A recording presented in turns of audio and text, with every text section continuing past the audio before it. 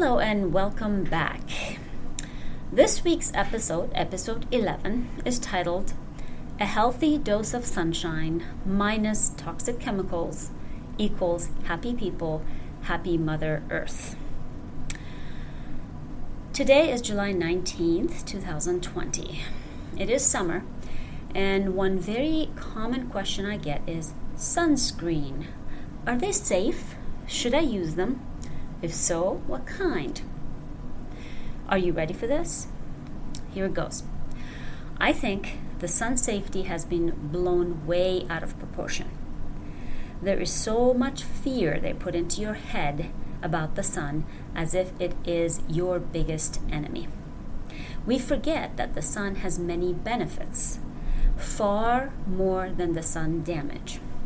First and foremost, did you know the best source of vitamin D is sunlight?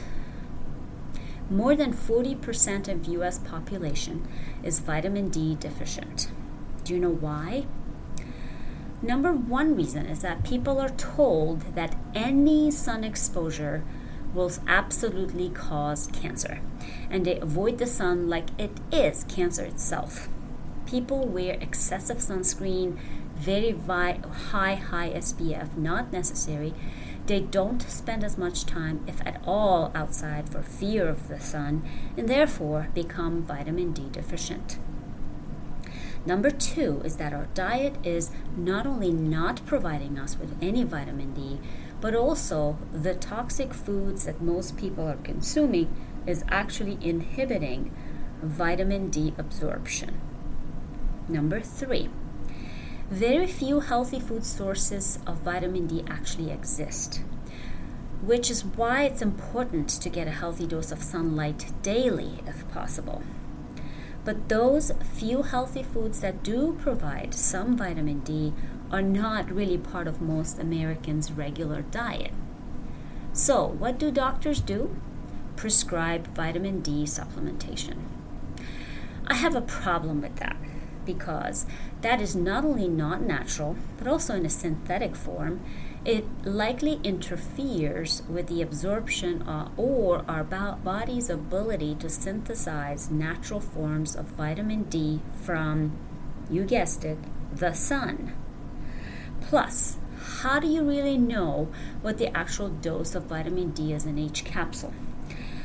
How do you know that when added to your natural sources, if you are getting enough, too much, too little? Vitamin D deficiency is not to be taken lightly.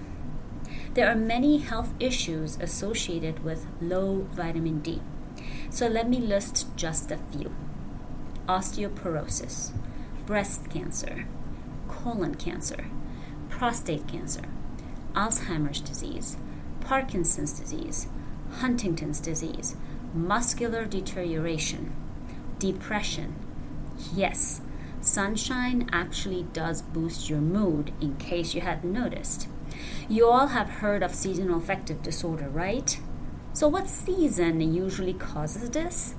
You got it, winter, with less sun. So you really do not want to be vitamin D deficient. It is not healthy. So let me ask you these questions. Did cavemen take vitamin D supplements? Did cavemen wear sunscreen? No. They enjoyed the sun and the benefits of it safely, and they were smart about it. They did not spend hours and hours in the sun getting sunburned. They enjoyed healthy, small doses of it. When it got too hot or too much, they went in the shade. They covered their skin. They did not spend time in the sun when the sun rays are at the strongest, like 11 to 3 p.m. Another question I have for you is, why do you think there's so much more skin cancer? Most sunscreens contain chemicals that kill marine organisms. They contain chemicals called estrogenic compounds. Major sources of estrogenic compounds or chemicals include plastic in the bags and your water bottles and all kinds of stuff.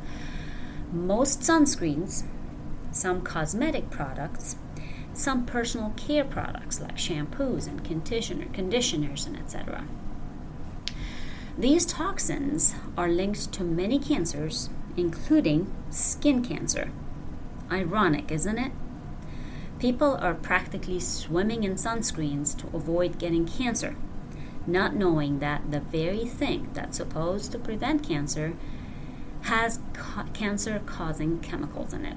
Not to mention, it kills aquatic organisms. Think about it. It kills animals. And we're putting these chemicals on our largest organ, our skin, when the pores are open while in water and in the sun. So what should you do about the sun? Number 1, if you have very fair skin, be sun smart, not sun phobic. Start your summer with short bursts of sun exposure. Start with 5 minutes a day for a week, then increase to 10 minutes or so.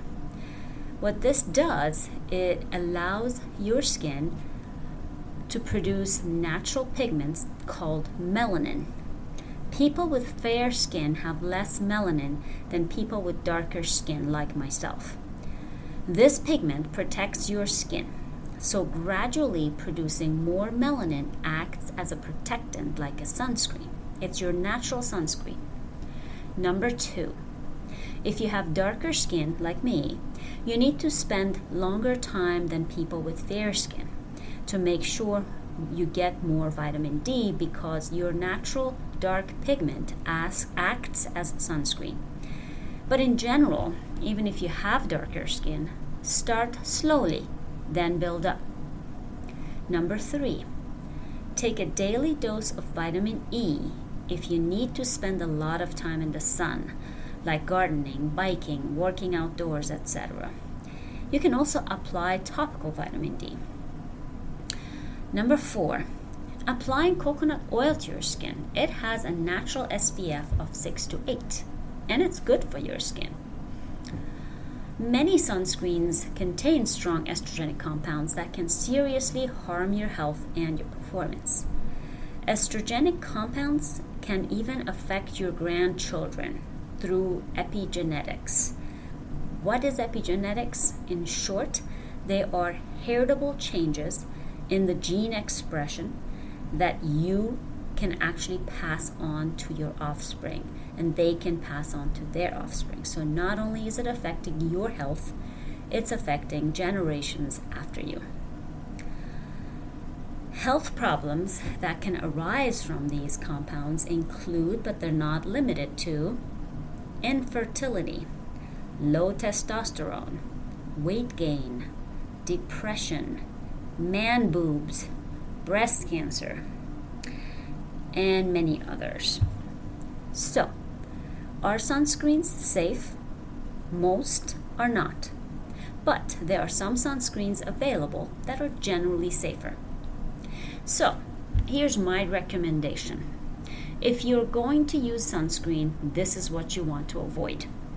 Those with SPF higher than 30, those that contain oxybenzene, vitamin A, or insect repellent, those that are in a powder form or spray form.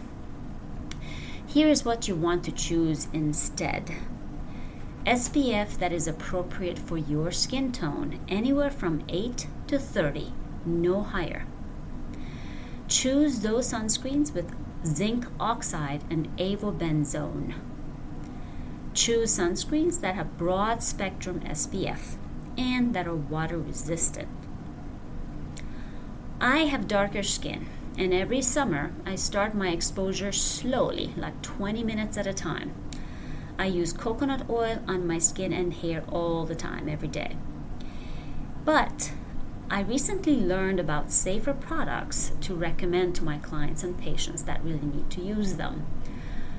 If you are interested, reach out to me and I will tell you all about them, because I don't have enough time to go over all of that here. Now, on to listing 3 things in each category to eliminate from your life, to detox your life. 1 food, 1 chemical, and 1 behavior. Toxic food,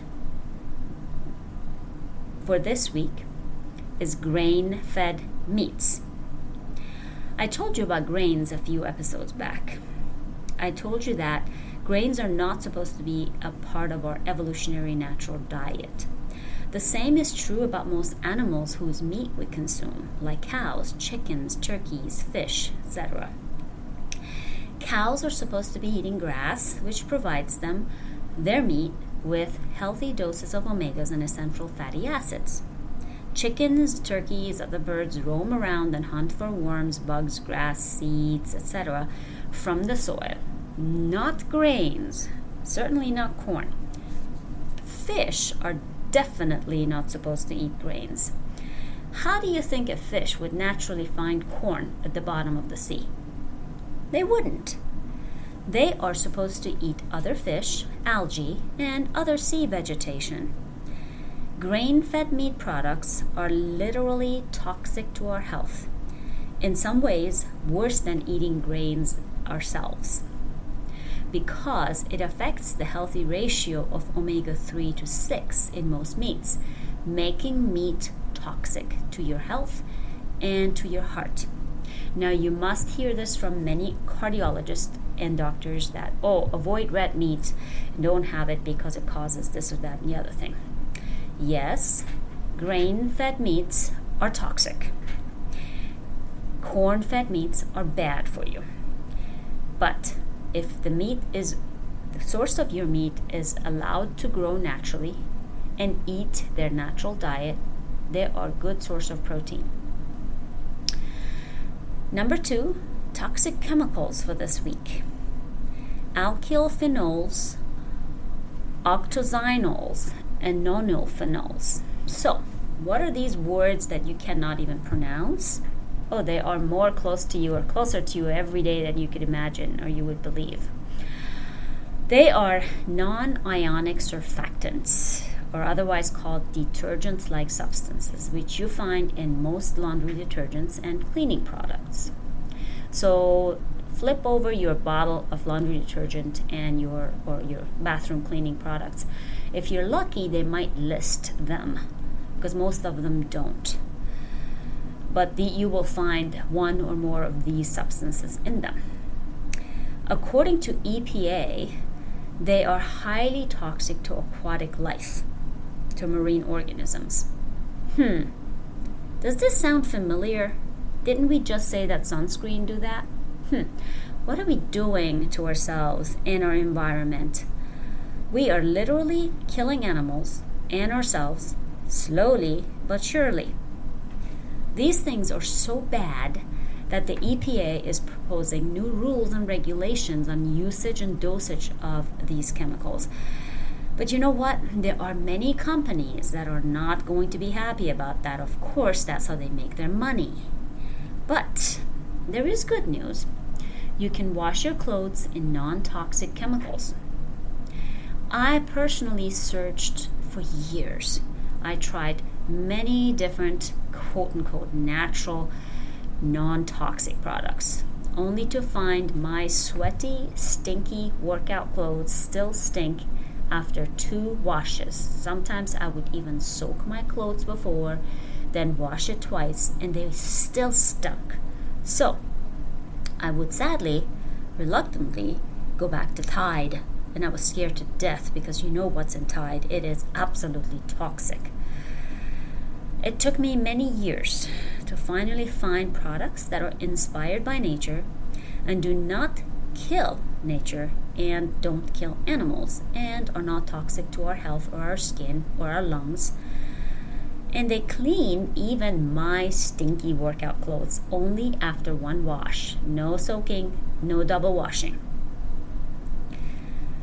Number 3, toxic habits or lifestyle. For this week, I want to talk about making excuses.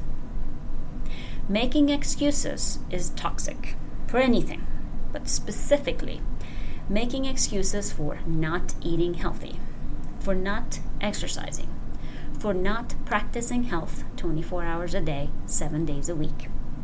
Excuses are toxic, and they create a vicious cycle of failure and disappointment.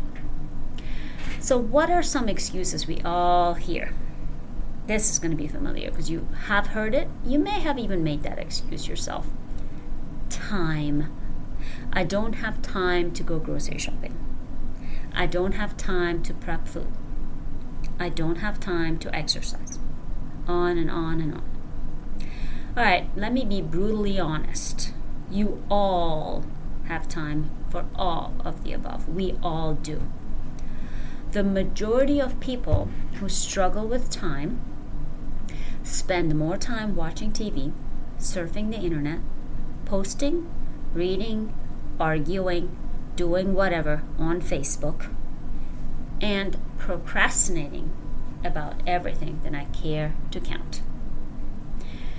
If you organize your mind, you organize your life.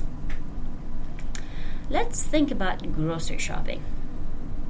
If you make a list of exactly what you need, your healthy eating list, you will be in and out of the grocery store in less than an hour. I guarantee it.